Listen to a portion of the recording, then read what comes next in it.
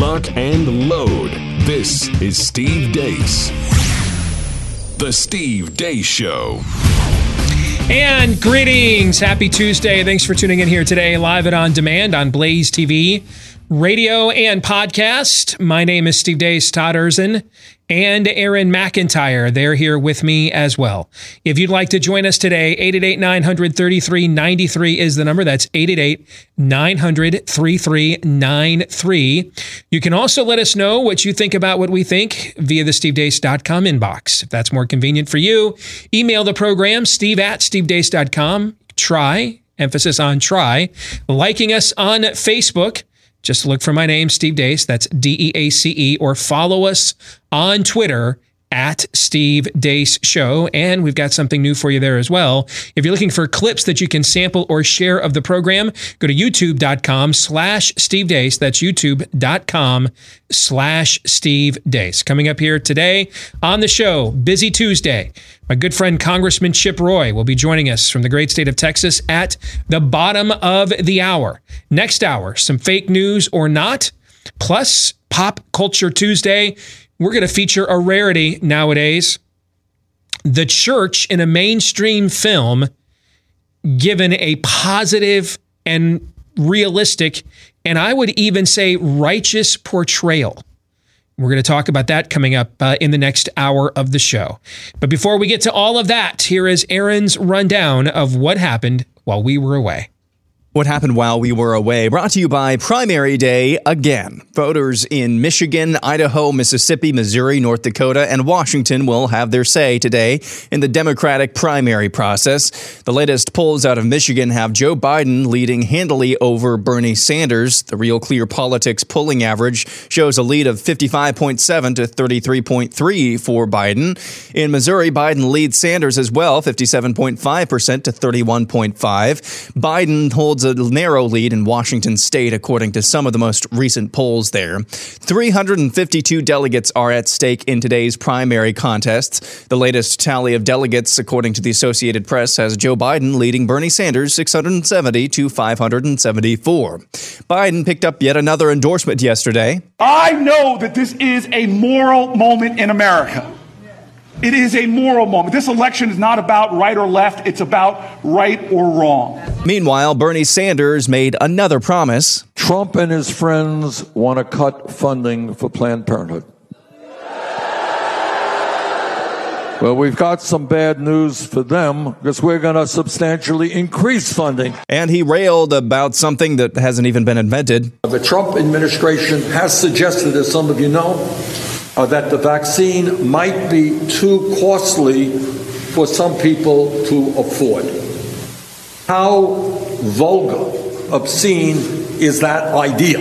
When that vaccine is developed, and it must be developed as quickly as we can, working with folks all over the world, obviously, it should be made free. Speaking of the coronavirus, this clip from Dr. Drew Pinsky went viral recently. We are not overreacting. The press is overreacting, and it makes me furious. The press should not be reporting medical stories as though they know how to report it. If we have a pandemic, I won't know how to tell that we're actually having a pandemic because everything is an emergency. The press needs to shut up because you're more likely to die of influenza right now. 3 people died on the streets of Los Angeles this morning from homelessness.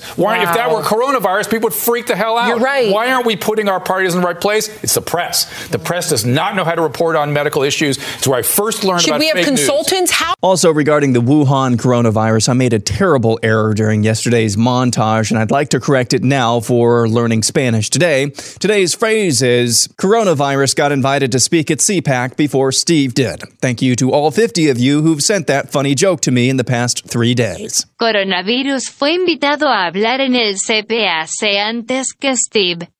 Gracias a los 50 que me han enviado esa broma divertida en los últimos 3 días. President Trump announced yesterday he'd be pushing lawmakers to enact a payroll tax cut and other measures to help workers amidst the coronavirus panic in a bid to quell the economic concerns over the spread of the disease. We're also going to be talking about hourly wage earners getting help so that they can be in a position where they're not going to ever miss a paycheck. Meanwhile, on MSNBC, Abandon your post!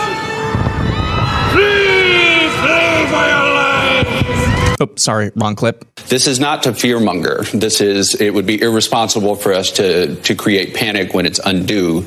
That being said, we know 80% of the population is going to survive. Also, meanwhile, in Memphis, Tennessee. And don't nobody want their child to be sick, and don't nobody want to take that virus to their house. Parents with children at Treadwell Middle and elementary schools are not playing around. Many wiped their kids down, and some even sprayed them with disinfectant spray as they took them home Monday. And I wiped my children's backpack down when I got them out of school. Sure did. Gave them gloves. Sure did. Parents are doing this after they found out an employee who works at Treadwell Middle and Elementary came in contact with a person who tested positive for the coronavirus in Memphis. 2 garbage bags. My shoes and came and loose. 2 sacks. Another sack. I want to know where to go. I want to go. The latest numbers from the CDC shows 423 total confirmed cases of the Wuhan coronavirus in the United States. And now a heartbreaking story from the other side of the pond. Kira Bell is a 23-year-old woman who is suing a mental health facility in the UK after they prescribed her puberty blockers and surgery, removing her breasts to treat gender dysphoria when she was a teenager. The whole process is really, really traumatic, really, when I'm looking back on it.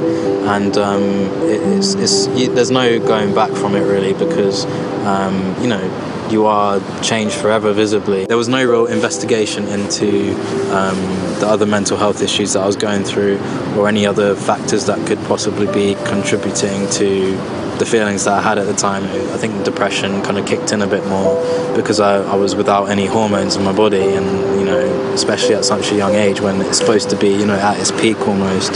That's very detrimental. In related news, a bill making its way through the Alabama legislature would ban surgery and hormone blockers for youth seeking to go through so-called gender transition. Late last week, senators in the state voted 22-3 to approve the bill that would make it a felony for doctors and other medical providers to prescribe hormone blockers or surgeries to minors. And finally, pro-abortion feminists in Mexico tried to throw a Molotov cocktail during one of their rallies. You can guess how that went.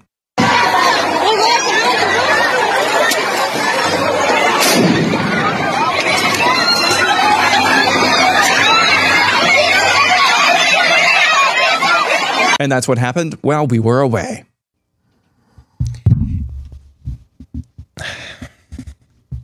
Is it just me, or is it getting dumber out there? A bit, a tad. The dumb is getting dumber.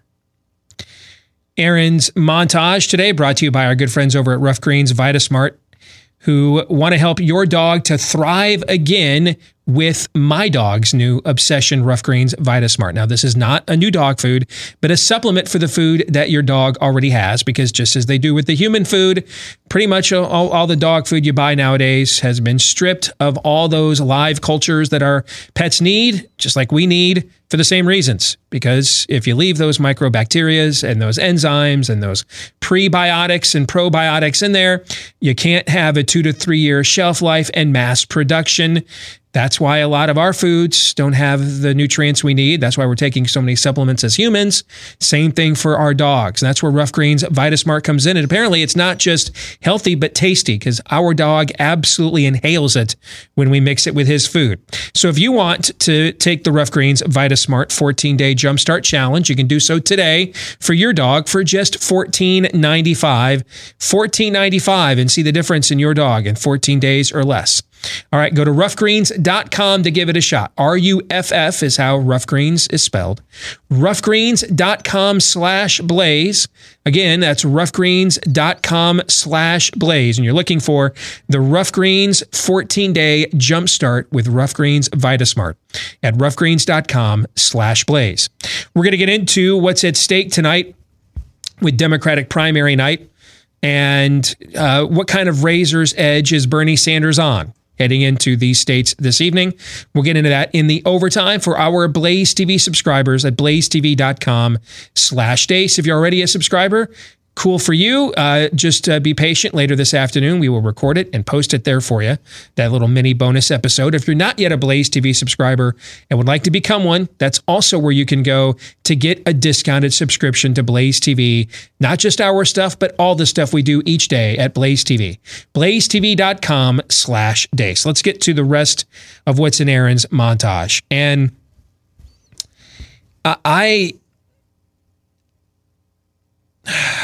I'm just going to say this, okay? And I really believe that what I'm about to say is what's driving this contrived hysteria over coronavirus. Let me issue this disclaimer, though, before I say this. This does, because there's been I've experienced enough tribalism from every direction the last few years to know that you just can't take discernment for granted nowadays. You just can't take adulting for granted. You can't just trust that everything is not binary choiced to death, particularly because what are we having this year? An election. So everything will be binary choice to death. Right? The last few years, were they banner for adulting and distinction? They were not. They were not, yeah. Well, as bad as they were, I promise this year will be worse because this is what elections do to us. So let me issue this disclaimer here from the outset. Treat this strain of flu seriously. Treat it like any other flu season. Wash your hands. Eat healthy. If you're sick, stay home. Don't go around a bunch of people who are sick. You know, the stuff that you do pretty much every winter. Just keep doing that. Anything else? You're such a grim reaper, man. Okay. Death follows you wherever you go. Oh, yes. Yeah. If you're talking about the death of sanity, you're right. It does tend to follow me wherever I go. You're right about that part. Okay. With that disclaimer out of the way, the other America desperately is trying, and I think wants, on a subconscious level, a tribulation, an apocalyptic event. The left America wants it bad. They are desperately attempting, and it's not just the media. I mean, that behavior in Memphis that Aaron displayed is a reaction to the information they're getting from the information sources that they choose of their own adult free will. They choose to be informed by the people producing this hysteria. They're giving them the news that they want. Same people told them, I'll go out and vote for Joe Biden last Tuesday. Same exact mentality. I was listening to a sports show in a college town this morning, and the host was having a meltdown over this. And one of the things he said, man, maybe I've been watching too much CNN.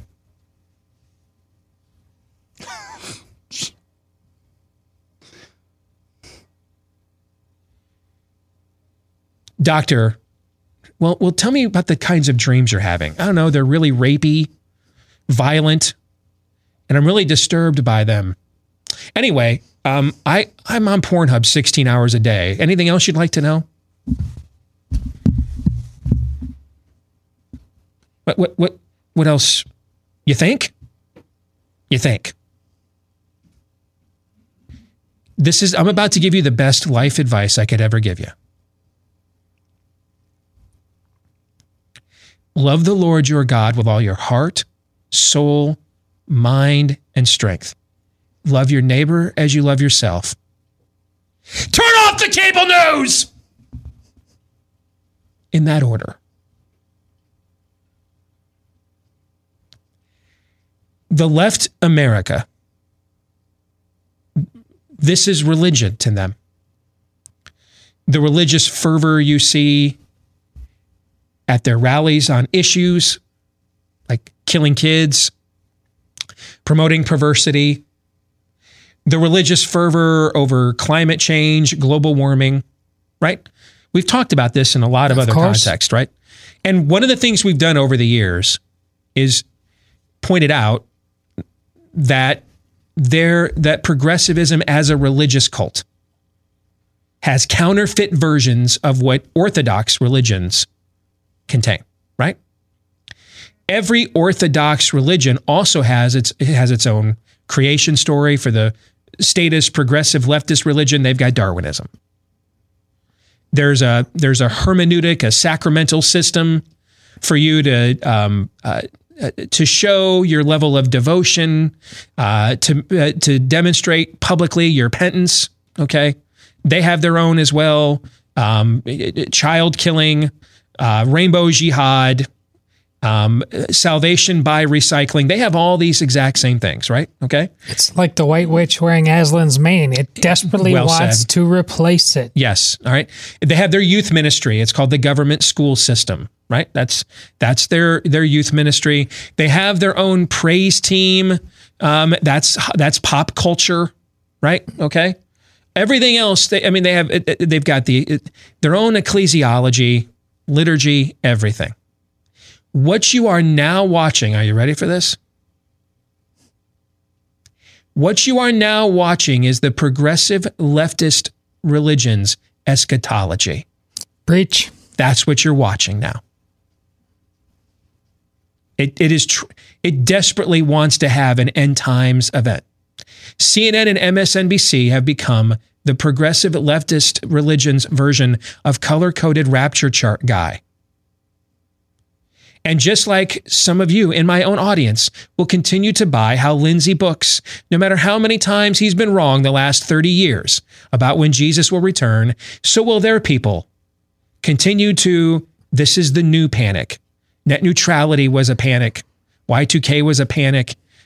Swine flu, bird flu, SARS, H1N1, panic, panic, panic, panic, panic.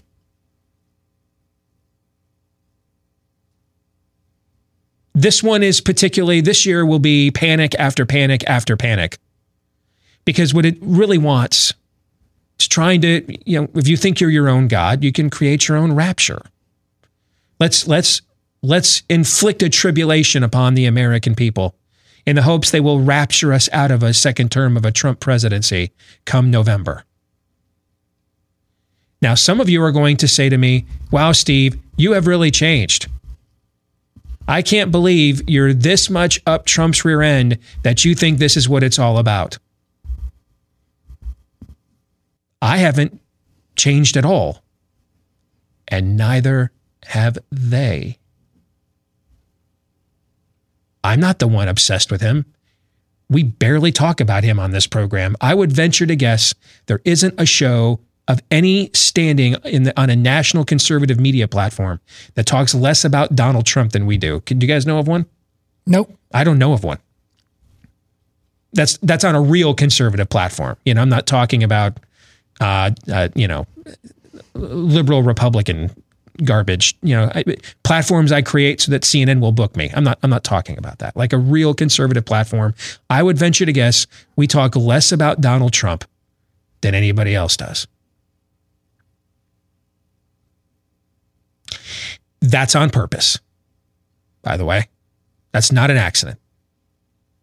Because in the grand scheme of things, he's a bit player in this morality play.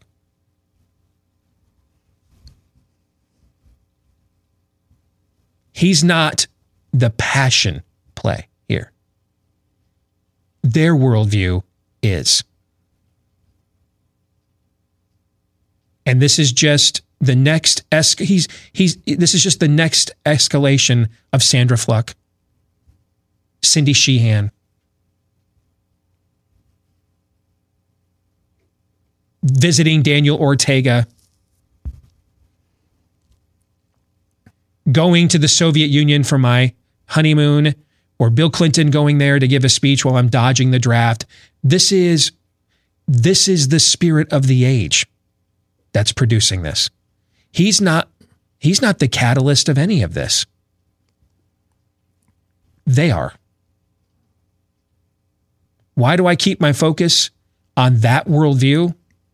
Because that's the story here.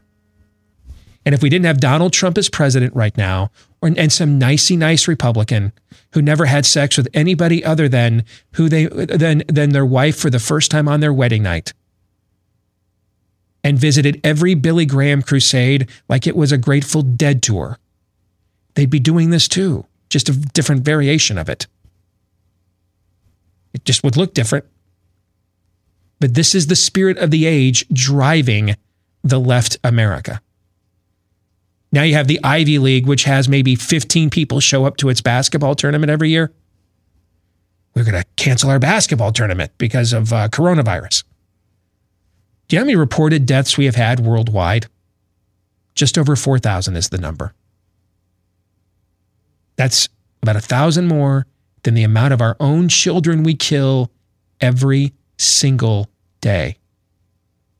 Dr. Drew Pinsky first became a household name in America when he hosted a show with Adam Carolla on MTV called Loveline, where teenagers would call up and find out, how can I make anal sex feel better? And what do you think of the rainbow parties? That's before we had the rainbow jihad. That's where, Oprah would talk about this stuff too, and kids would go to parties, and the girls would show up with rings that had certain colors about what sexual favors they were willing to perform for the boys. Do you remember that show? I do. That's Dr. Drew Pinsky first became a household name hosting that program. He's now Aristotle.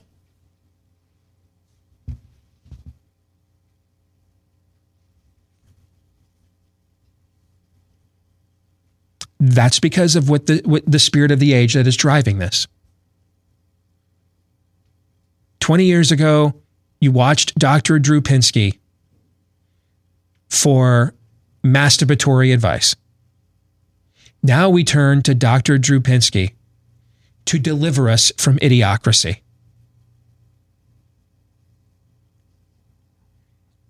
These people desperately want a crisis. They want one bad. They need to believe that voting for Donald Trump produced some sort of end times trigger. They want it bad. They hope that this is a tribulation that will panic the people enough to save them, to rapture them away from the evils of a second term. That is what is driving all of this. They want this apocalyptic event, and they need it, which is even worse.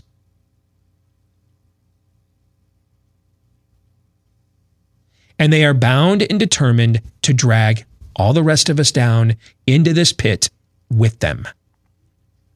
Because in the left America's rapture, you don't go up, you go down.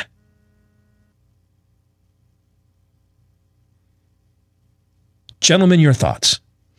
In Aaron's montage there, the connectivity between what you just said and the gal who's now suing the medical community in some level because she had puberty blockers pushed on her. The same thing is happening. They don't care about what the good and the true and the beautiful really get replaced with, as long as it gets replaced, which is why, as I made the Aslan White Witch, Lion Witch in the Wardrobe, that's why it's okay if there's a ton of carnage. They don't need to know. They'll figure that out afterwards, whatever. But as long as it gets replaced. So they can sit here with coronavirus. And I actually said, only 80% will survive, and say things like that. And it doesn't register in their head as like, how irresponsible is this? Well, why? These are smart people. Don't they know? They do know. They have another agenda that's operating at a far, far deeper level. They really need, if Obama was president and all of the same variables were going on, do you honestly believe the level of hysteria in the United States would be going on the same right now? Of course not. Of course not. They need to wear certain people wear this as somehow indicative of you are the flat earth society. This happens because you even exist. That's how much they hate the other.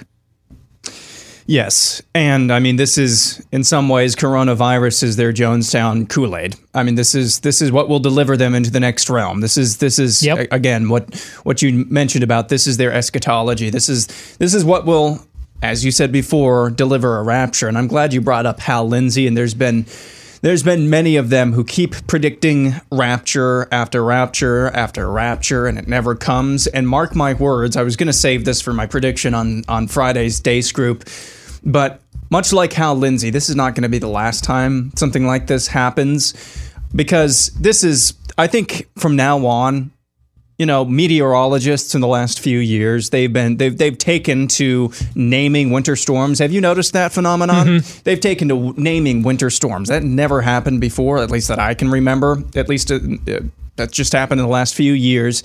I think they're going to start taking to, when it's convenient for them, naming strains of the common cold, common in air quotes cold, because they're seeing what they can do with it. They're seeing the power that they can wield with sowing mass discord and mass hysteria.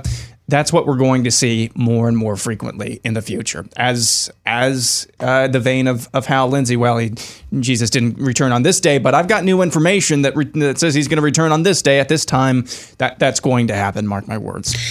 Your Twitter feed, in my opinion, Todd, is a must read right now, because you are sharing all this crazed, dire information under the theme of Black Mirror. All right. I know you touched on this a little bit yesterday. I want you to go into more detail here.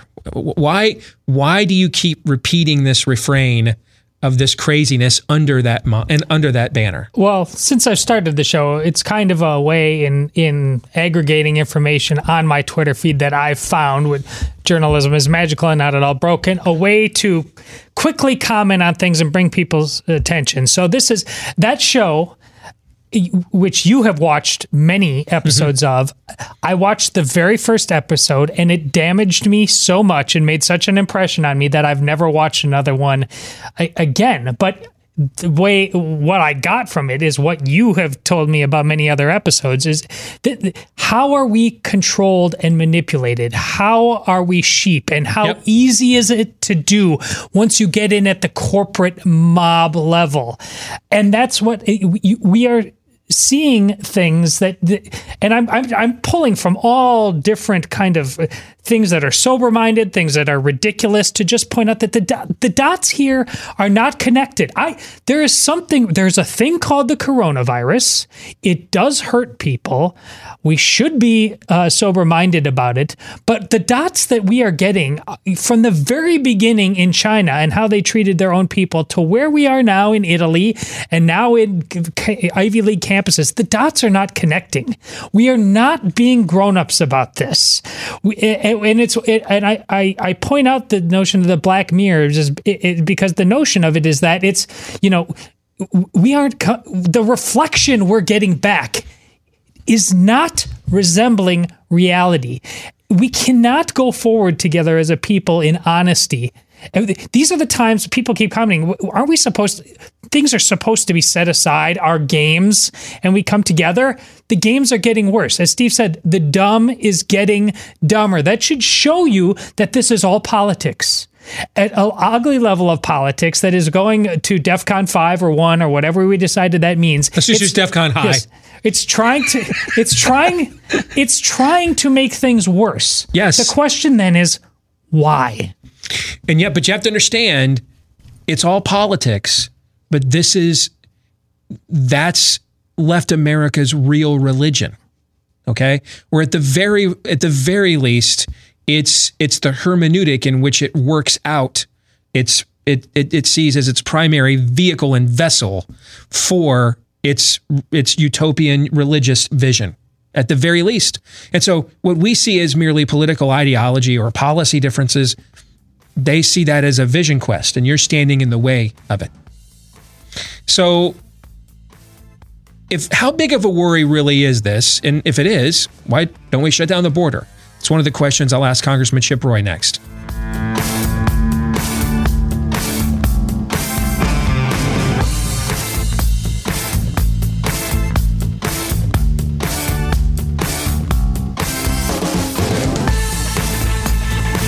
All right, reality check. In addition to the one I think we just provided you in the opening segment of the program. But how is that New Year's resolution going? And the number one New Year's resolution every year is to lose weight and eat right?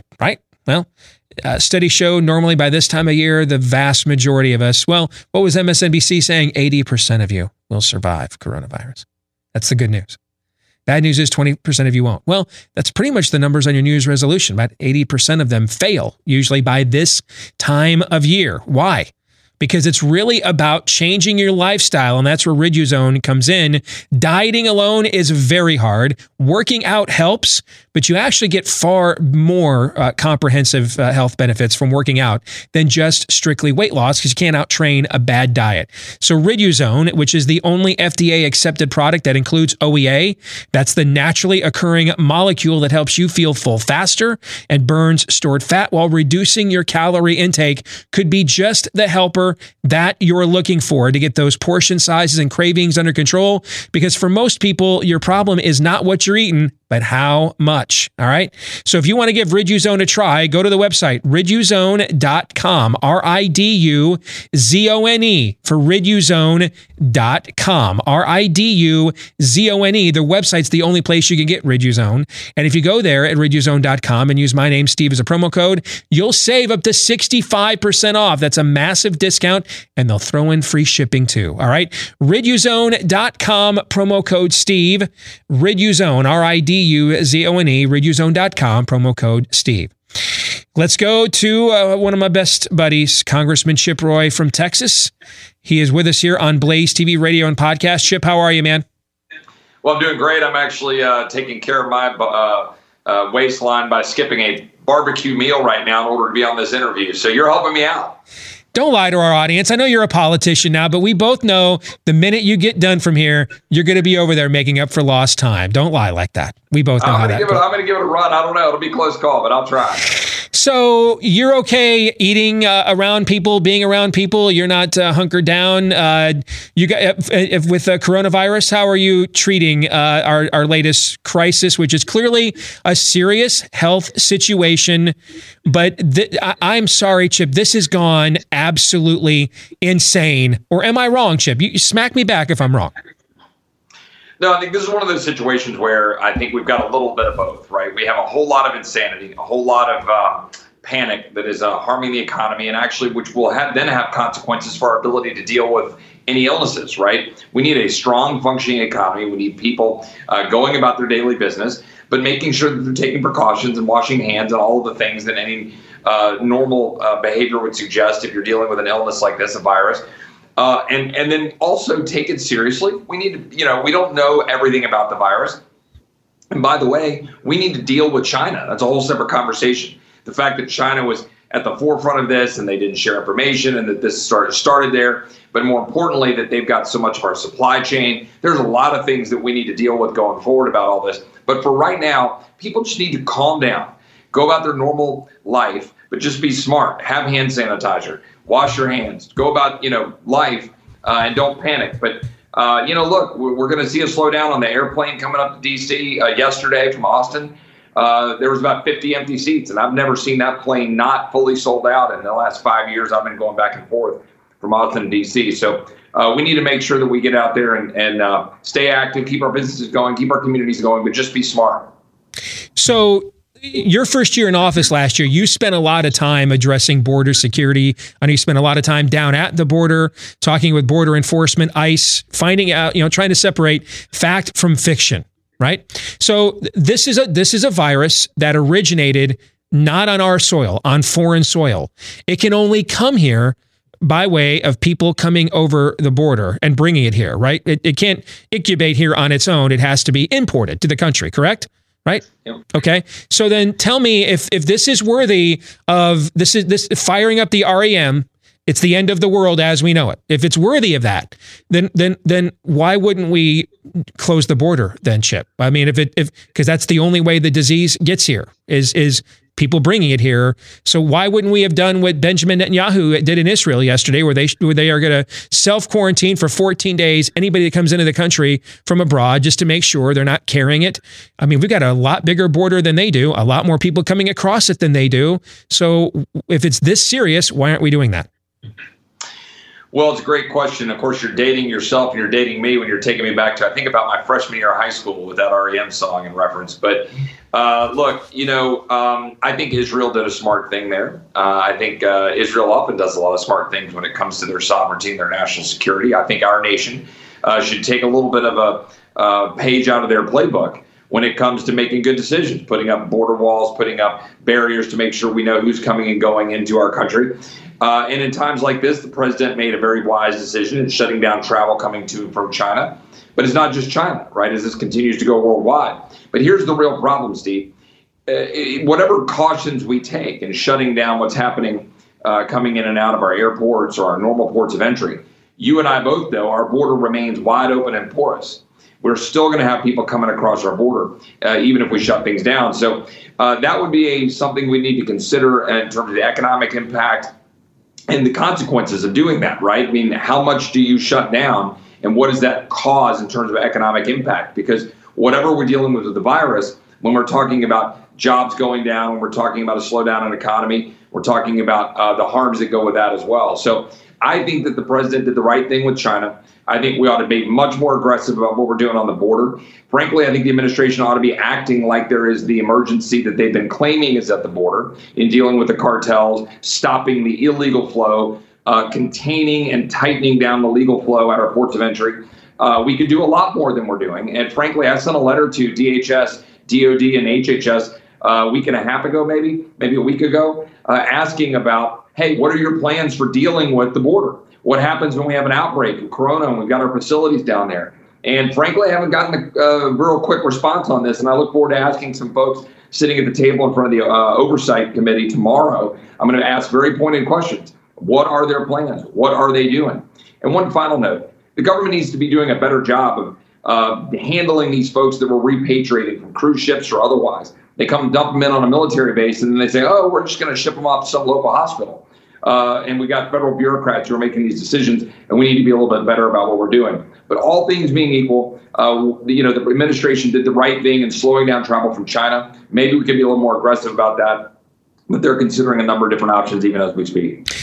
We often have to go after specious arguments, fallacies when it comes to issues like guns, right? As if, when there's a tragedy, a mass shooting, as if the gun just magically transported itself to the place where the tragedy took place, loaded itself, aimed itself, and opened fire all on its own, as if it has that level of ability to act self-sufficiently without a shooter, right? So, but on the other hand, that doesn't mean that public policy cannot directly correlate to a particular outcome when it comes to human life, right? So if I think it was in December of 2018, the president issued his emergency about the border declaration, right? Was that December of 2018? If we had followed through on that and closed the border to tightly screen everything coming across, except for goods and services that were necessary, and that was it, right? If we had followed through on that in the year 2019 and now, is it suffice to say there wouldn't be a single coronavirus case in the United States? Or at least certainly not at the level we're talking about? Well, I think your second part of that was the important part. I mean, it's hard to say, when we knew what we would know and whether somebody would have traveled here. We've been dealing with some people that are carrying the virus because they were exposed before we knew the extent of the virus and how far it had spread. And to some degree, in a world in which so many people travel around the world, there's a limit to what you can do. However, your point is dead right on. Had we been as aggressive right out of the gate in declaring the emergency and acting like it, you're going to mobilize troops to the border. Don't just use it to build a fence. Go mobilize and shut down the border. If we want to shut down the border tomorrow, we can. And by shut down, I mean have operational control of the border. Shut down illegal traffic. Know what the legal traffic is. Screen the legal traffic and make decisions about the legal traffic that are in our national security interests and in the interest of our sovereignty. This is the thing when you look at the historic prism. We're seeing right now the consequences of globalism. We're seeing the consequences of a failed leftist ideology that says we should be so fully integrated with the entire world and have no borders whatsoever that we are left trying to hold on to the vestiges of sovereignty in which we can defend our national interest. You and I both agree and believe in economic concepts and marginal utility, and that it's better for certain countries to make certain things and have free trade. All for that. But we shouldn't be so reliant on China that we can't function to get masks or drugs. We shouldn't be so unable to secure our border because our Chamber of Commerce crowd is so dependent on cheap labor supply while they wink, wink, nod, nod, say they're for border security, but they're really not, that we have no national sovereignty left to hold on to. This is the issue. It is the issue of our day. And the left tries to make this about nationalism or hating certain people the way they look. No, I don't care where you come from. I don't care what you look like. I just want the United States of America to have a sovereign, to be sovereign and to have a strong border and for us to secure our nation in our own national interest. We don't need to get our military parts and planes from China. Would that make any sense from a national security perspective? And by the way, now we're watching Russia and Saudi Arabia purposely trying to mess with our oil and gas markets. It's what they're doing, dumping a bunch of oil and working to undermine our long-term infrastructure development for oil and gas. So I've heard the president rumbling about, slapping a tariff on some of this oil being dumped by Saudi Arabia, and that may not be a bad idea. I mean, part of this, one last point is, the president's been right about wanting to push back on China. And what has the left been saying for 2 years? Other than, well, that's insane, we shouldn't be doing what we're doing with China. There's some real truth to all of that. And the last point is, I've said that I think 3 times, we must secure our border. We must have operational control of our border, period. This administration has taken 3 steps of 100.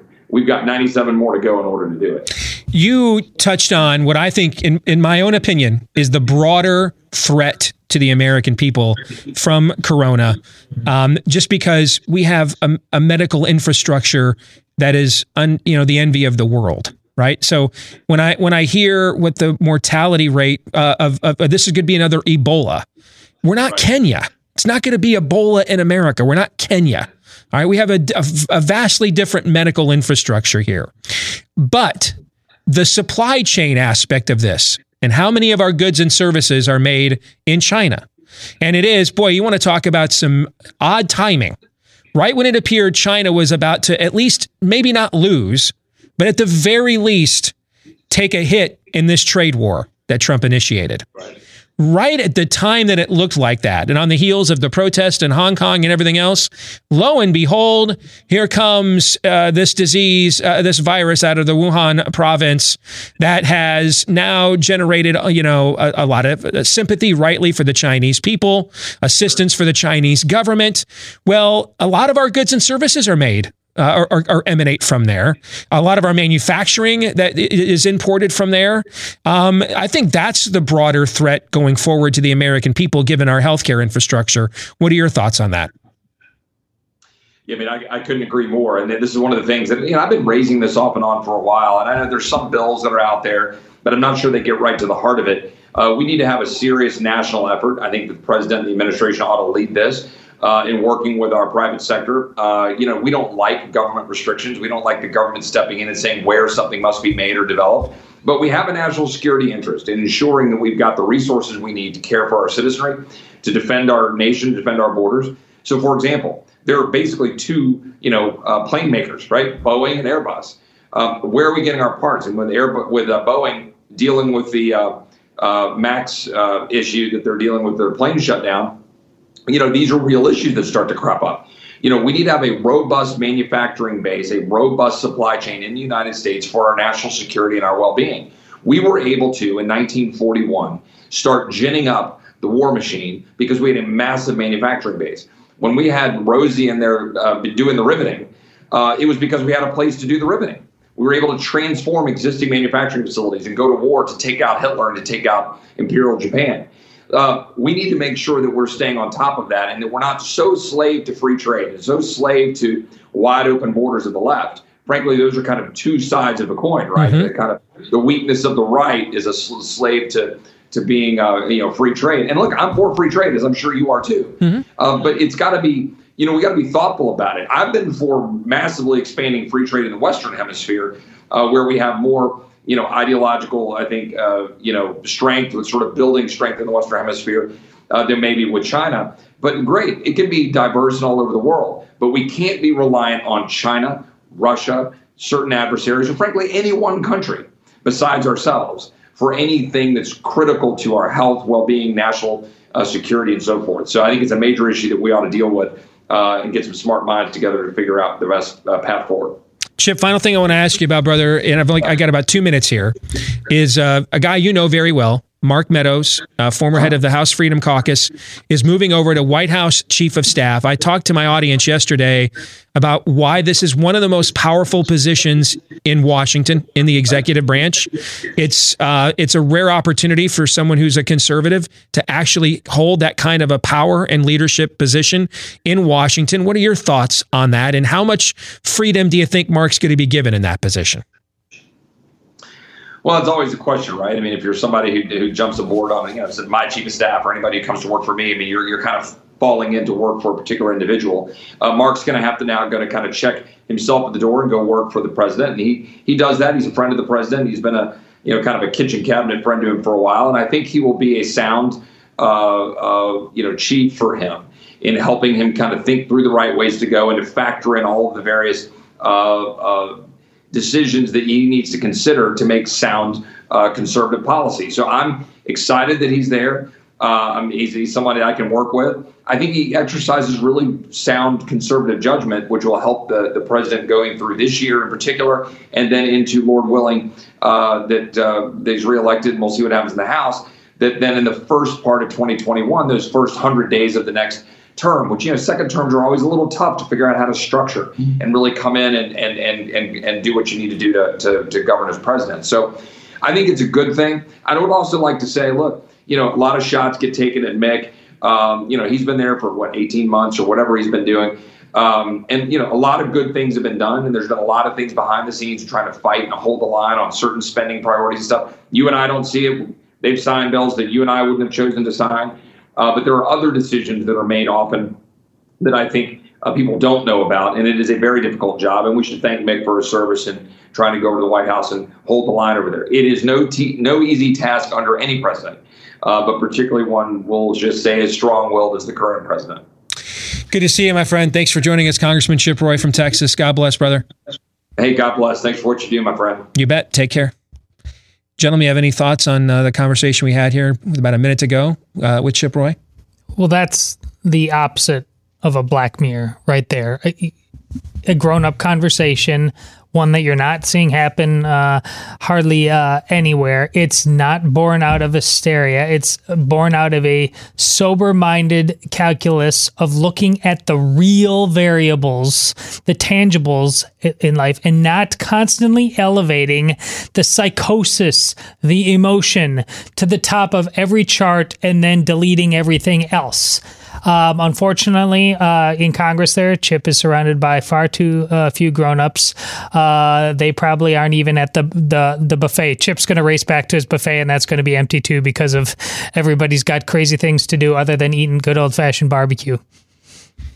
Yeah, I particularly appreciate the notion about the kind of the thoughts on the supply chain, because let's just be honest, how many things are manufactured or have we outsourced to Mexico? Mexico, I'm not sure. I may be stepping out on a limb here. I don't think they have a better healthcare system than China does. And look at China's lack of success in being able to treat this virus, or whatever its origins were. Look how many things we rely even upon Mexico for. I mean, most of our work is imported from there as well. All that is to say, what happens when some outbreak happens in Mexico? What happens then? And we're reliant upon whatever we are from Mexico. Just something at our actual doorstep. That's going to be even more serious than what's happened here in the last few months. It really is weird timing that this virus comes right after you're getting dinged in a trade war. You had mass protest over there in Hong Kong. It's just really weird. Random chance, right? Nothing like it. Bat soup.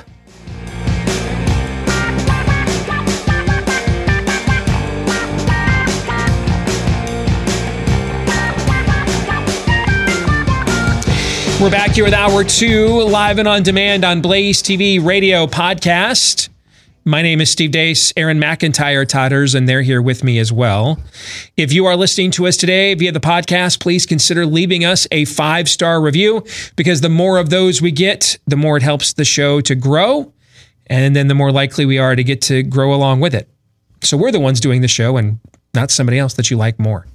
If you haven't yet left us a 5-star review, please consider doing so. Thank you to all of you, the thousands of you that have left us those reviews on various podcast platforms already. Please keep them coming. 888-900-3393 is the number, 888-900-3393. Steve at stevedeace.com. Last name is Deace. Like us on Facebook. Follow us on Twitter at Steve Deace Show. Before we get to fake news or not, I want to go back because I don't want to be irresponsible. Okay. I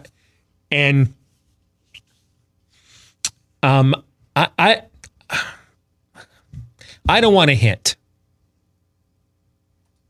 You know, subtlety is not kind of just how we roll around here, right? That's just not our bag. Correct. All right. I want to make it clear. I wasn't trying to hint last segment that the chain of events, a trade war,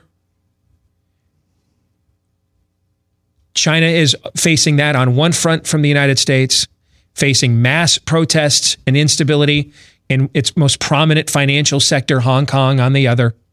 And it's trying to deal with both of those things at the exact same time, the kind of juice that isn't worth the squeeze, if you know what I'm saying. And it's getting it from both ends.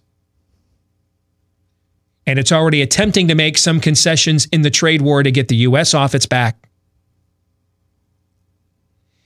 And lo and behold, here comes a pandemic from within its own borders, from within the Wuhan province,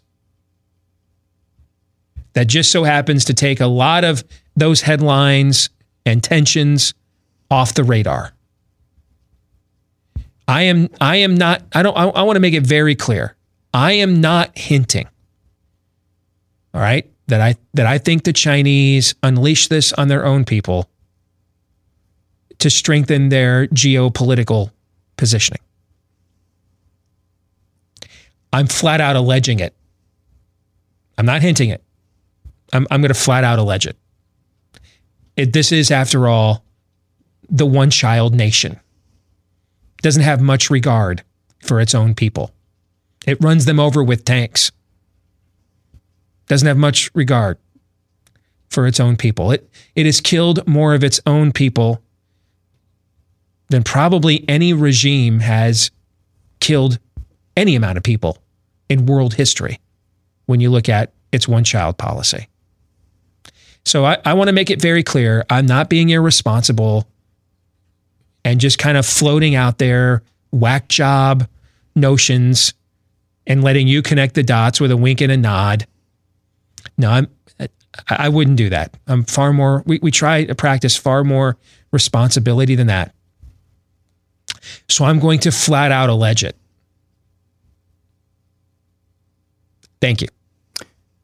Can I add one thing real quick? You may, yes. I don't think that's far out there when their explanation is literal bat poop. So yes. Which, did you know that's the plot of a movie?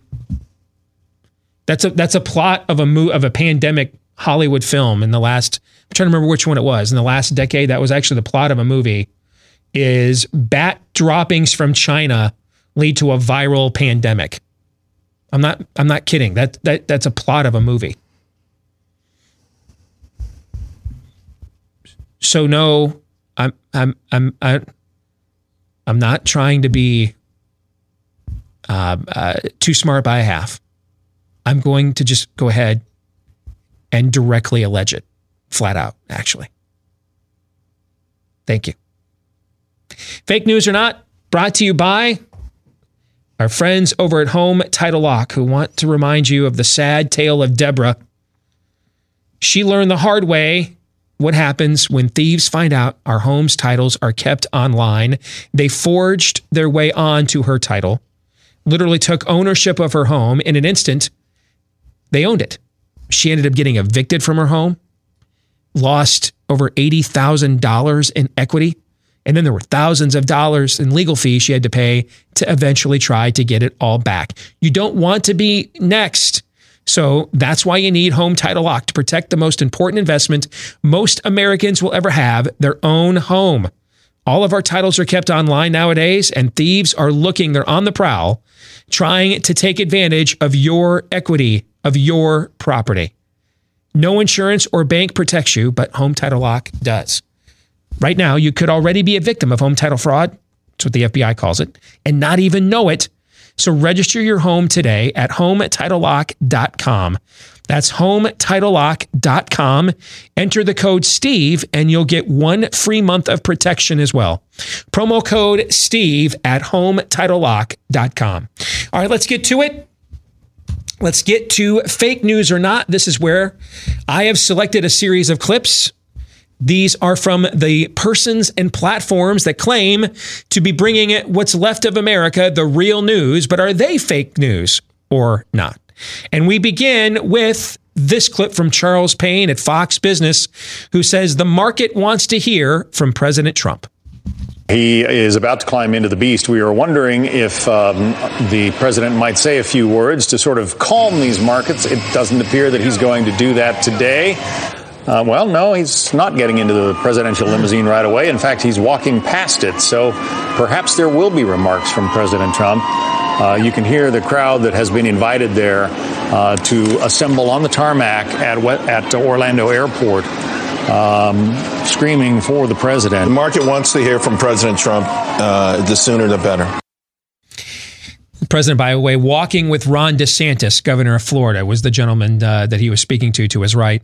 But you see Charles Payne butt in there right at the end of that clip. Hey, the market wants to hear from President Trump. Is that fake news or not? Todd, you get to start. Well, he knows the market better than I do and the people that comprise it. Okay, I'll take that at face value. But what do they want to hear? Again, is it the kind of conversation we just had with Chip Roy in the past hour? Are they willing to entertain those things?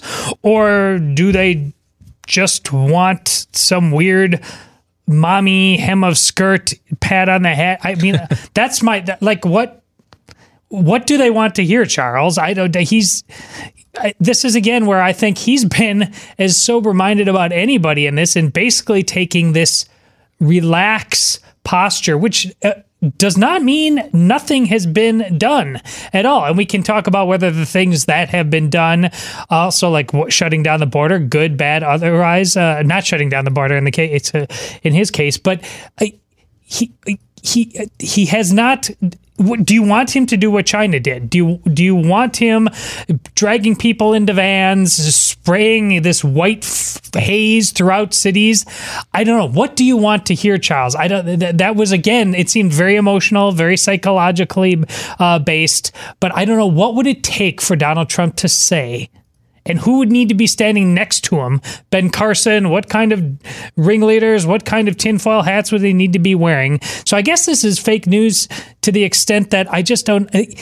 This seems like you just want to be hugged. I don't... That's not good enough. And it just plays into the emotional pandering that seems to be everybody wants on both sides and increasingly on the right. The name of that movie you were talking about, Steve, it's Contagion.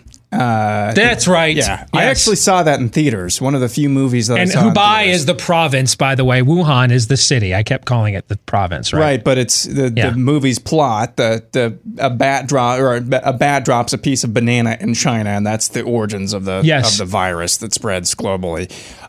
So I think this is fake news. I don't think that there's basically anything that Donald Trump could say right now that would slow this panic down, because the panic is not driven by the markets necessarily. It's not driven by President Trump response, whatever you think of that. It's driven by the media. So they're going to keep panicking no matter what. So no matter what Trump says, they're going to keep panicking. And then that's going to, it's just the self-fulfilling prophecy here that we've dropped a couple of times. So it's total fake news. I don't think the market wants to hear necessarily from President Trump, because it doesn't matter what he says. It's going to be used as fodder some way or another by the media to continue the panic. So if I were in the political office of the White House, here's what I would say to him.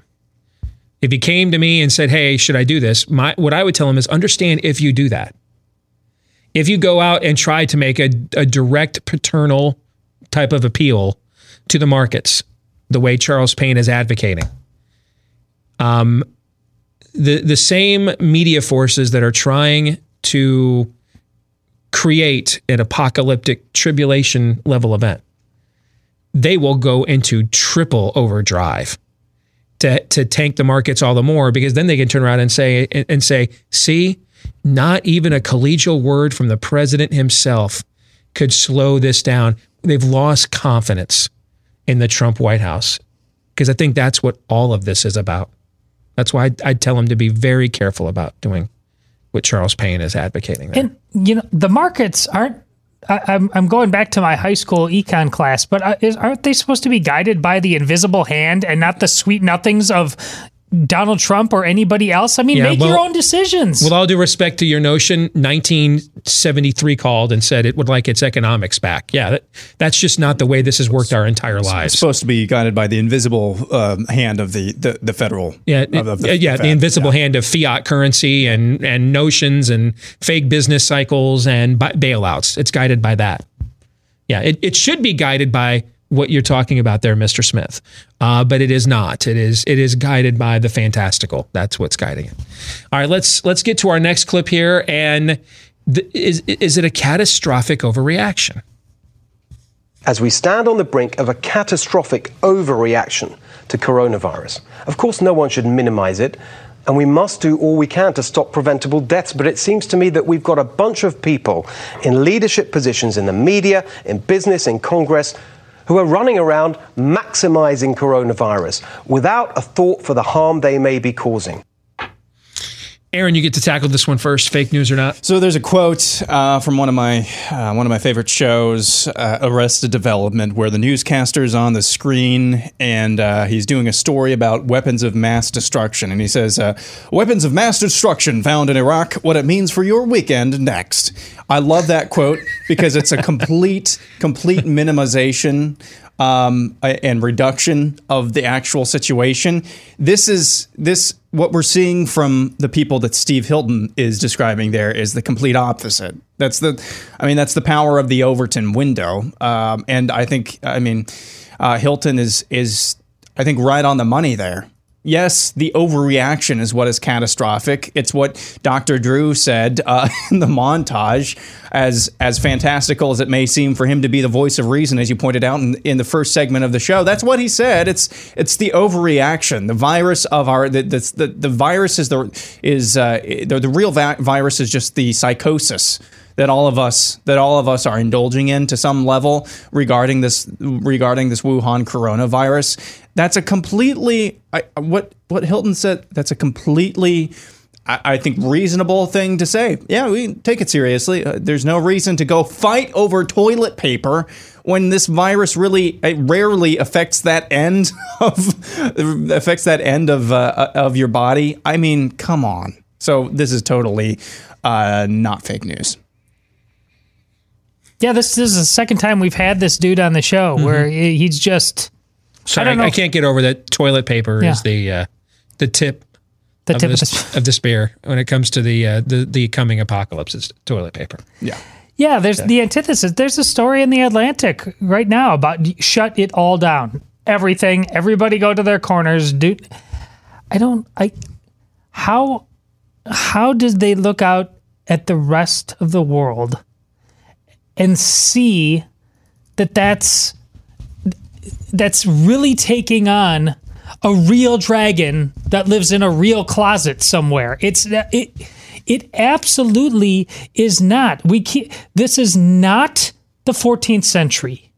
We actually have sanitation and hygiene and other things. It is, and we know things about, even though there's things we don't know because of China handle it, we now have enough anecdotal evidence about how this works that those who are affected adversely are definitely mostly from a specific age group in ill health, and the number who it's happened to are far less than the numbers being reported because of the gestation rate.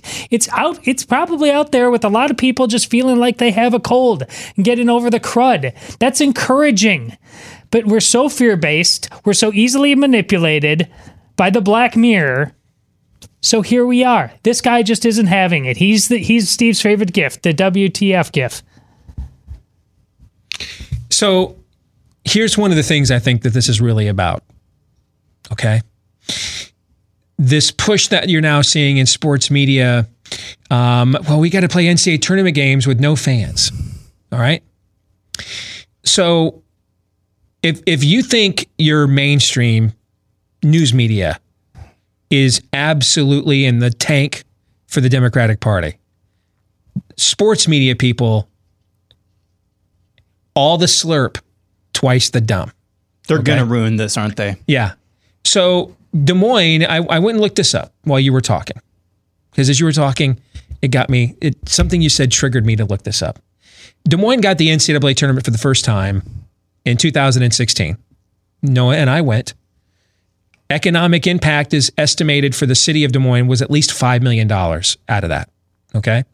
I'm looking at a 2016 article from Forbes. So this is 4 years old now. All right. The city of Houston was hosting the Final Four that year. The city said it expected to generate at least $300 million in revenue from hosting just the Final Four.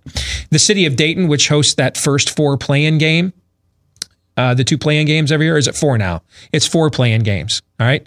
The city of Dayton has, as of 2016, estimated it's generated $66 million in prosperity and in revenue from just hosting the play-in games. You know, Radford versus Winthrop. Okay, just those games. All right. When Philadelphia was estimating in 2016, when it hosted the Sweet 16 in the Elite Eight, that it was going to make upwards of $20 million of an economic boost for the community. Okay. So if you're trying to create an economic slowdown and an economic panic, you do things like that. You do things like don't travel, don't go to these places, don't spend money, stay where you are, stay in your homes, and of course, keep your TVs tuned in to us on the feedback, on the panic-stricken feedback loop. Don't do things that actually contribute to the economic growth, because then we might not get the election outcome we want in November. And again, I want to make it very clear, I am not irresponsibly hinting at things. I'm flat out claiming it and alleging it. Flat out alleging it. Yes, Aaron. It's DEACE. Thank you. Yes. Right Wing Watch. Thank Media you. Matters. Thank you for that. Appreciate that. Yes. One more thing. Yep. Because it happens to do with what I went through personally last week. People on the right now are coming back and saying with just flat out, smart ass responses about how somehow it's not nice to say, well, it's old people, with compromised immune systems that are getting this, as if that's okay. Yes, we just want all of them to die.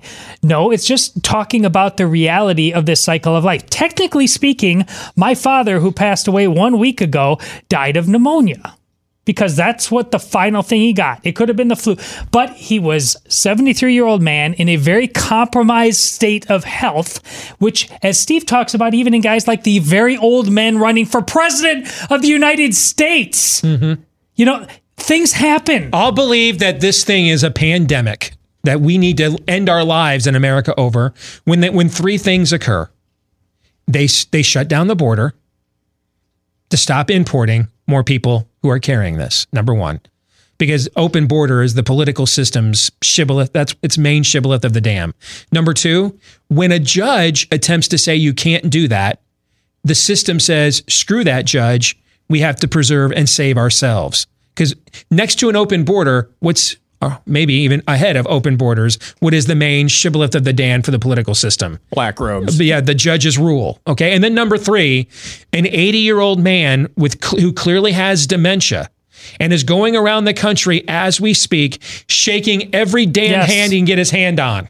This is not real, folks. We tell him, stop campaigning. You're spreading coronavirus. Exactly. When those 3 things happen, you guys have all the time off you need. All right? Paid. Until then, this is a lie.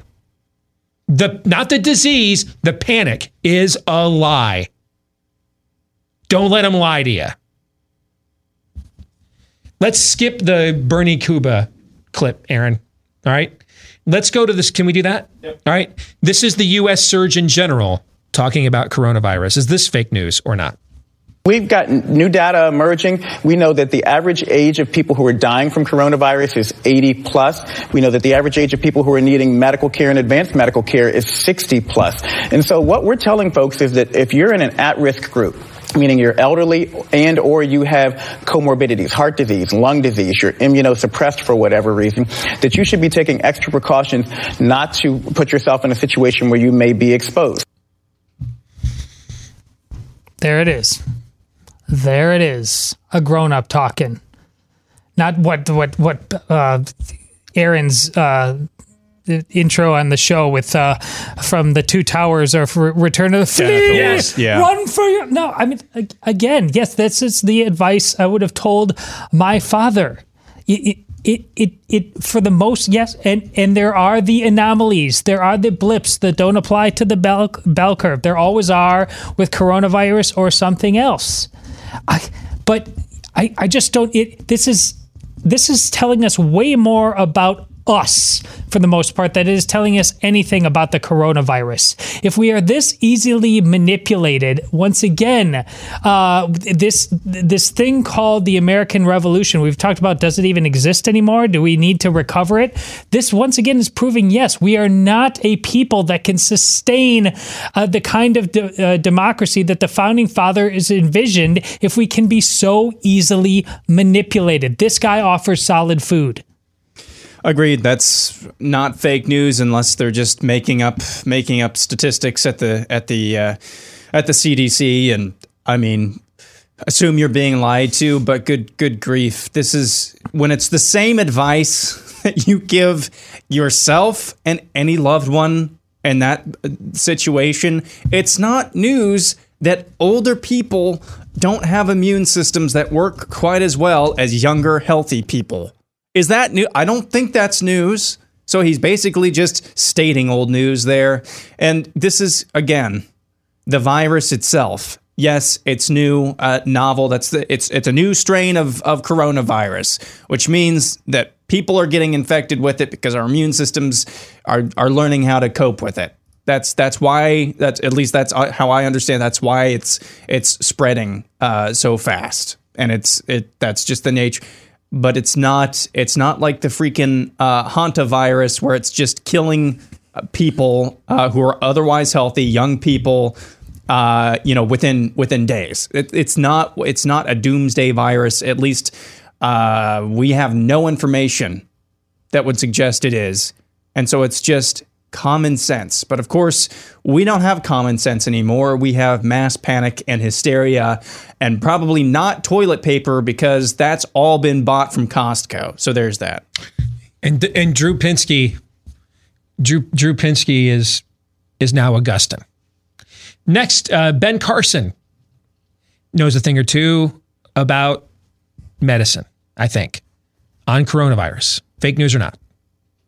Also, it's very important for people to understand that the vast majority of people who actually contract the virus are only going to have flu-like symptoms or less. Many of them will be asymptomatic altogether.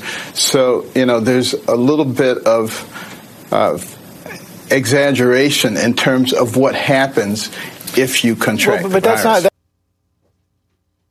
Fake news or not? What have I been saying, man? I mean, what have I been saying? It's just about whether you want to hear it or not. This is like, are we the people of reason or science or not? Do we even want to be? That's the thing. I need to believe that Jesus will return on a helipad in Jefferson City, Missouri. I need to believe that Jesus will return in 1988. I need to believe this. I need to. And how dare you take my fairy tale away from me? I need to believe this. They need to believe this too. And this is really important. Fake news. There are lots of conservatives who are blue check marks in the Twitter sphere who are they'll say if as soon as the coronavirus vaccine is created, it should be mandated to all. This is a pressure point of who we are as a people right now. It's unbelievable how many people who fancy themselves conservatives will quickly turn into anti-science tyrants when it comes to this kind of stuff. They're constantly living in a level of fear that can be easily manipulated. Yeah. Yeah, I don't know what's left to say about this. It's just, the more we talk about it, the more pissed off I get. Yeah, because it's getting dumber. It's gotten dumber since we got on the air. It's getting dumber. I listen to the morning show on our local sports talk station every morning, and they've got different topics, and they're pretty funny. This morning, my 20-minute commute, because I was stuck in traffic, which is 20 minutes is a long time in Des Moines, Iowa. We finna kill each other over something like that. The whole time they were talking about coronavirus and which sporting events may or may not be canceled because of this. It's just, and they're going to do this. When you're convinced the Earth is done in 10 years because of what the temperature might be 10,000 years from now, you want a tribulation, man. You're cruising for a bruise and you want one. You noted on Twitter, I don't know if it was this morning or last night, Steve, that you're going to be putting yourself and we're going to be putting ourselves in quarantine next Thursday and Friday. Announcing that now. Yes. They're going to ruin the damn tournament. They're going to do that. Leftists ruin everything they touch. Everything. Absolutely everything. Let's do this. I haven't said this in a while. Let's change topics and hear from Karl Rove. The excitement that existed between Saturday and Tuesday for Joe Biden, we don't know how long that's going to continue to that same degree. I doubt that it's going to last all the way through March. And next week, there are going to be some states, Idaho, North Dakota, Washington State, where Sanders is going to do well. The big questions are going to be Michigan and to a lesser extent, Missouri. Mississippi is going to be strong for Biden. And, how that all comes out is going to be affected to some degree by how the men conduct themselves between now and next Tuesday. So I chose this clip because Karl Rove has made a career out of being a status quo-y establishment mouthpiece. And here he is with a rare contrarian take, because everybody is saying this thing is done. It's over. It's just a matter of how long it takes Bernie to decide that he needs to get out, that Biden is done. And Chuck Todd was saying yesterday, Bernie Sanders' campaign has 2 weeks to live. Well, it doesn't get any more, establishment to status quo than Karl Rove saying, he doesn't really think the Biden momentum will continue through the month of March. He thinks this was largely something that was generated between South Carolina and Super Tuesday. Fake news or not? What do you think? Oh, it's not fake news because of what we just saw. I just wanted to recognize Karl Rove attempting an original thought. That's why I chose the clip. It's what we just saw today after you actually picked this clip for watch, but it's viral on our Twitter feed right now with Joe Biden told a gun owner to go blank himself or something. And he's full of blank. And he threatened to slap him. Now, here's the thing. Joe is going to continue to say all kinds of crazy things. It depends on what kind of crazy, because this is actually going to work in his favor, because this is actually Trumpian crazy. And as much as the left says they hate Trump, they just hate him because he's a D who turned into an R. Yeah. If they want their Donald Trump, and he's saying stuff like that, so it's a good but he's going to not forget his name tomorrow. So that's not a good version of Joe Biden. So long as the debates are still on the schedule, I think that Karl Rove has a chance of being correct there. All right, we're going to come back. Some Pop Culture Tuesday, a rarity. A mainstream motion picture that depicts the church in a positive and in its proper light. We'll get into that here in a moment. Stay tuned.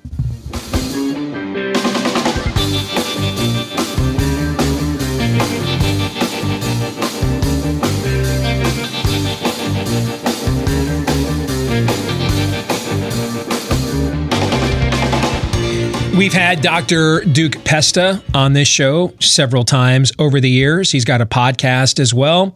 He's a tenured professor of English at the University of Wisconsin, but he's also the director of Freedom Project Academy and leading the fight against the left's takeover of government education. When we think about the decline in public schools, you think of California, New York, not a Catholic elementary school who shares LGBTQ books, a Kentucky bill that requires sex ed in kindergarten, or a proposed LGBT school in Alabama. If you're sick of leftists trying to indoctrinate your kids, please consider Freedom Project Academy. We had it in our home for several years. Noah went here, I think, for 3 years.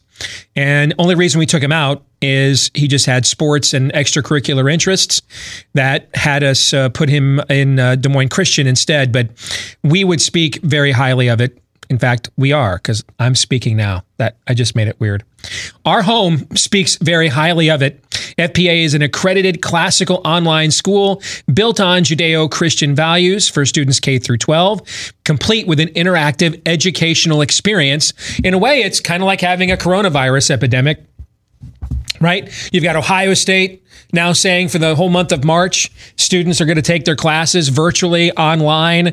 There's talk that Michigan and a bunch of other schools are going to be following suit maybe as soon as today. Look at it as you're preparing your kid for what life will be like in the corona apocalypse, when they will be going to a class, in a college, all their college classes online in a virtual setting, right? Get prepared now, because that's how they roll over at Freedom Project Academy. They're corona compliant over there at FPA.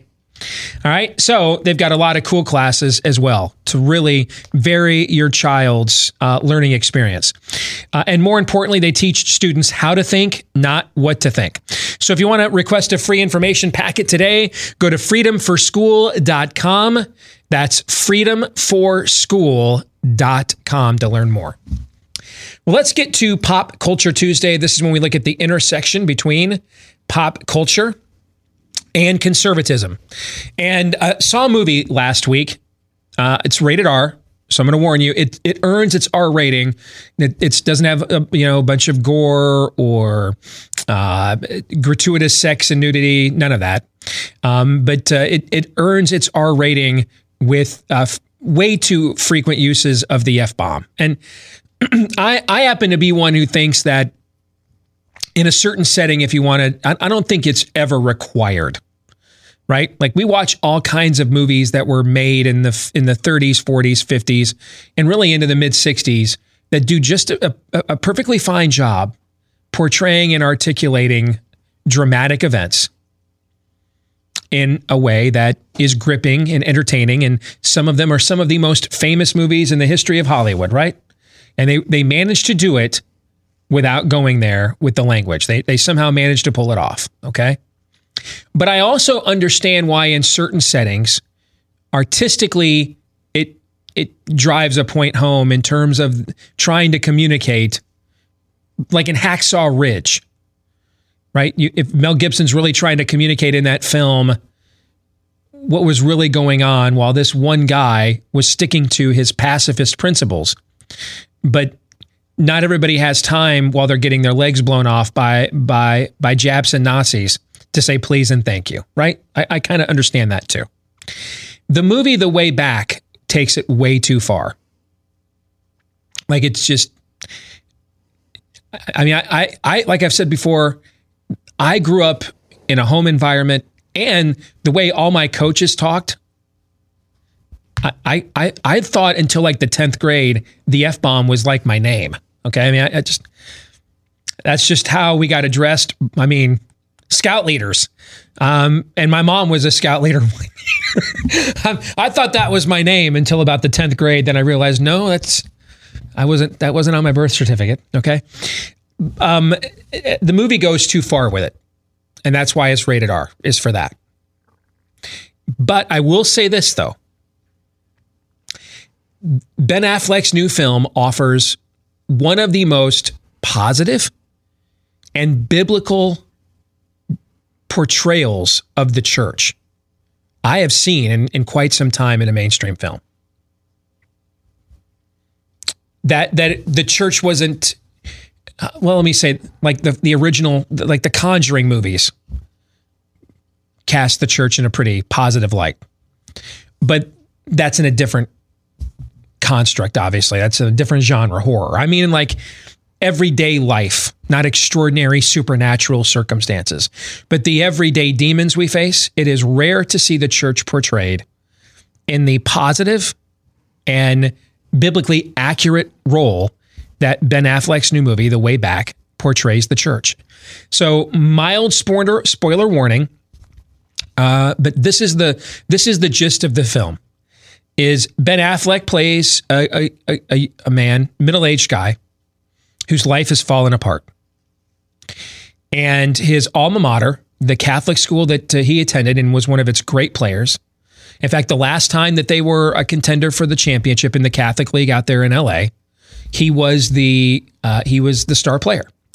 Considered one of the top high school recruits in the country, got offered a full ride by elite programs like Kansas. But because of abuse from his dad growing up, never fulfilled his potential, got involved with drugs and alcohol and other forms of self-medication. Went through one bit of rehab and met a woman that eventually became his wife that kind of inspired him to get out of that pit. And he's just getting his life back together now, well into his 30s. Him and this woman, his new wife, they have a child. And it looks like, he's good to go. He's set. And the child gets cancer and dies. And that sends him back into a tailspin again. His marriage has been separated for a year. His wife is broken from the experience as well. He's back to medicating with booze. She's medicating with other men. And out of the blue one day, his alma mater, the Catholic school that he played at when he was a kid, the priest who oversees the school for the parish, the archdiocese there, calls him in. The old basketball coach is retiring, and he calls him in and offers him the job, even in the current state that he's in. Tries to give him a chance, a little bit of what St. Paul says. I think it's in Colossians. Keep your mind focused on things above. Tries to give him some heavenly inspiration to get him out of the pit, get him thinking of things and people other than himself all the time. He decides to go ahead and take the job after originally turning it down. And slowly but surely, he begins to turn his life around. But then what happens is one of the families that they got close to when their child was in hospice for cancer. And this family had a miracle remission, and they thought that he was good to go. They go to his birthday party and everything else, and then what happens is he has a relapse, and it's terminal. And that brings all those demons back into Ben Affleck's character's life all over again. And he falls back into medication. And the church catches him doing this. Now, there's a dilemma, right? Because the team is now playing really well. They've won like 9 in a row. They're one game away from making the playoffs, which they haven't made in the 25 years since Ben Affleck's character was a player there. Typically, we would see the church do what here in a movie like this? It would be portrayed as either way too legalistic and strict about it, or more than likely, it would let it go. Right? The fallacies of legalism or licentiousness. What happens here is that the church actually is the church. It offers him help, but then says you can't coach the kids and be a drunk. Can't set that example for the kids. You can't be the basketball coach. And in what I think is the best scene in the movie, from a worldview perspective, Affleck's character goes back and forth with the priest who oversees the school and the archdiocese who hired him. That goes back and forth, and he uses like all the cliches that are used against the church to get us to water down our standards. He essentially uses them all in this back and forth with the priest. And the priest doesn't lose his temper. He doesn't get angry. Doesn't get doesn't wag a bony finger. He just stands his ground. Says, no, we're doing this because we care about you. We want to help you. But it's clear you need a level of help that requires some time away from coaching young men. The fact that you so easily relapsed indicates you need some repentance and some healing. You can't coach this team. Now, Affleck's character recognizes the wisdom of these words and right then and there drops to his knees and says, thank you, I'd like to convert. That's not what happens. You're laughing because you knew that's not how it happened. He gets really mad, storms out, actually. I was going to say, was this a troll the whole time? Did you just pull an Aaron McIntyre? He's got a few F-bombs for the priest on the way out, as a matter of fact.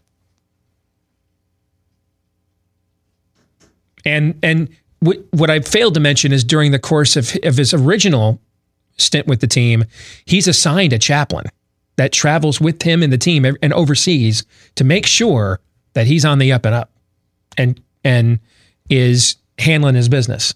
It's not just him one-on-one with these players. There's a priest full-time that chaperones him, essentially. And that chain of events, though, at the end, where the church refuses to bend its standard while offering him assistance and help, it refuses to bend its standard. It says, hey, you have violated the code for leadership, the code of conduct. You cannot lead right now. Even though he gets mad and angry, which is the real reason most of our churches won't hold the line, because they don't want to put up with the outburst that Ben Affleck's character does in this film. They don't want to put up with the Twitter trolling, the local news pointing out you're just a bunch of haters. They don't want to put up with that. Okay? And then you won't tithe either, Steve. That's right. A biggie. Yeah, that's a biggie too. But you know what? The church's refusal to lower its standard for this winning basketball coach is ultimately what causes him to finally hit rock bottom and once and for all seek the healing and repentance that he needs. And that's how the film ends, is with him in the process of getting that, while the team and the rest of life goes on. There's not some magical Hoosiers moment at the end. This is a morality tale. I did not expect that. In fact, I braced myself in the theater when we got to the scene where the church confronts him for relapsing, because I thought for sure this is going to get portrayed in the one-dimensional nature. These sorts of conflicts where the church is involved often get portrayed, right? That the church often either looks the other way because, people are coming to the games, we're winning games now, and we're making the state playoffs. The stands are full, there's excitement, or that the church would hold the line, but would look so villainous and unreasonable in doing so that the message to the viewer is clear. Holding a standard is terrible. And instead, it didn't do that. It actually demonstrated, on one hand, the very murky, dirty, problematic process of conversion and the mistakes we make and the sins we commit and the regrets we have along the way. In fact, at one point, after he comes to grips with his own repentance, Affleck's character says, I should have done this a long time ago. I found it remarkable, actually. Now, if you can't get around the language, I don't blame you. It's a distraction. And I'm no shrinking violet, man. It is a distraction. I want you to know that, okay? Going in. But at the heart of this here is the sort of story in a mainstream film we don't typically get offered. And it's really well done. Now, you guys haven't seen this movie yet. You have any thoughts on what I just said?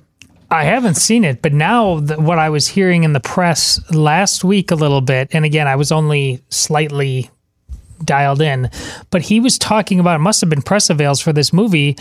Ben Affleck was personally talking about how he blew it with his ex-wife, Jennifer Garner. Yes. Yep. And how he, she, as we know, 5 years ago, was in that Christian movie about her daughter who had a health issue but had a miraculous. So there's, it very much, he should have done that a long time ago, realized what he had there, tapped into what she had, because by all understanding, she's been a really good wife and mother and trying to keep it together as long as she could.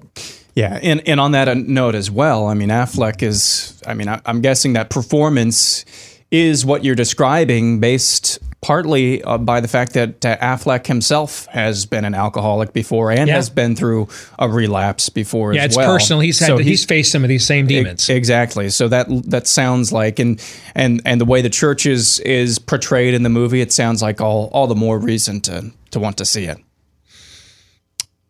I think that the reason we don't see this more often is because in our nature, in our basic nature, we are that line Ben Affleck uses at the end of the film. We all know, we should have done this a long time ago. We know it. And sometimes we're stubborn about it because we just enjoy the particular sensation whatever that particular self-medication provides. But you know what I think it is a lot of times? I don't think that's the issue most of the time. I don't. I think the issue for us most of the time is we hate ourselves. We think we're unworthy of that level of grace and forgiveness. And that's true. We are. That's why it's called grace. But we think we're unworthy of it.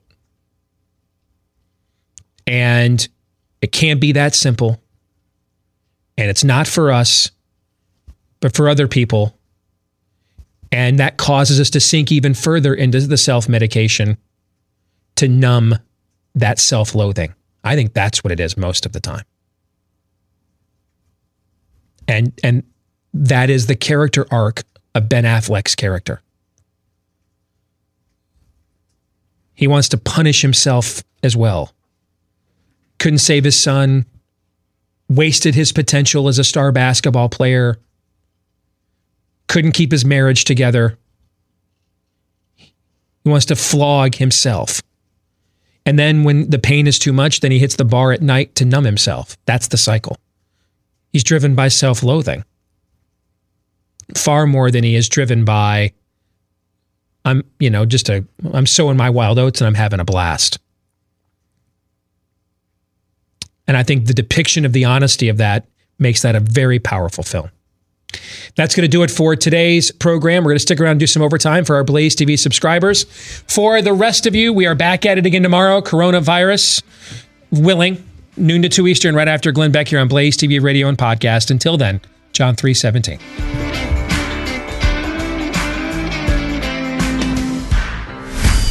This is Steve Deace on the Blaze Radio Network.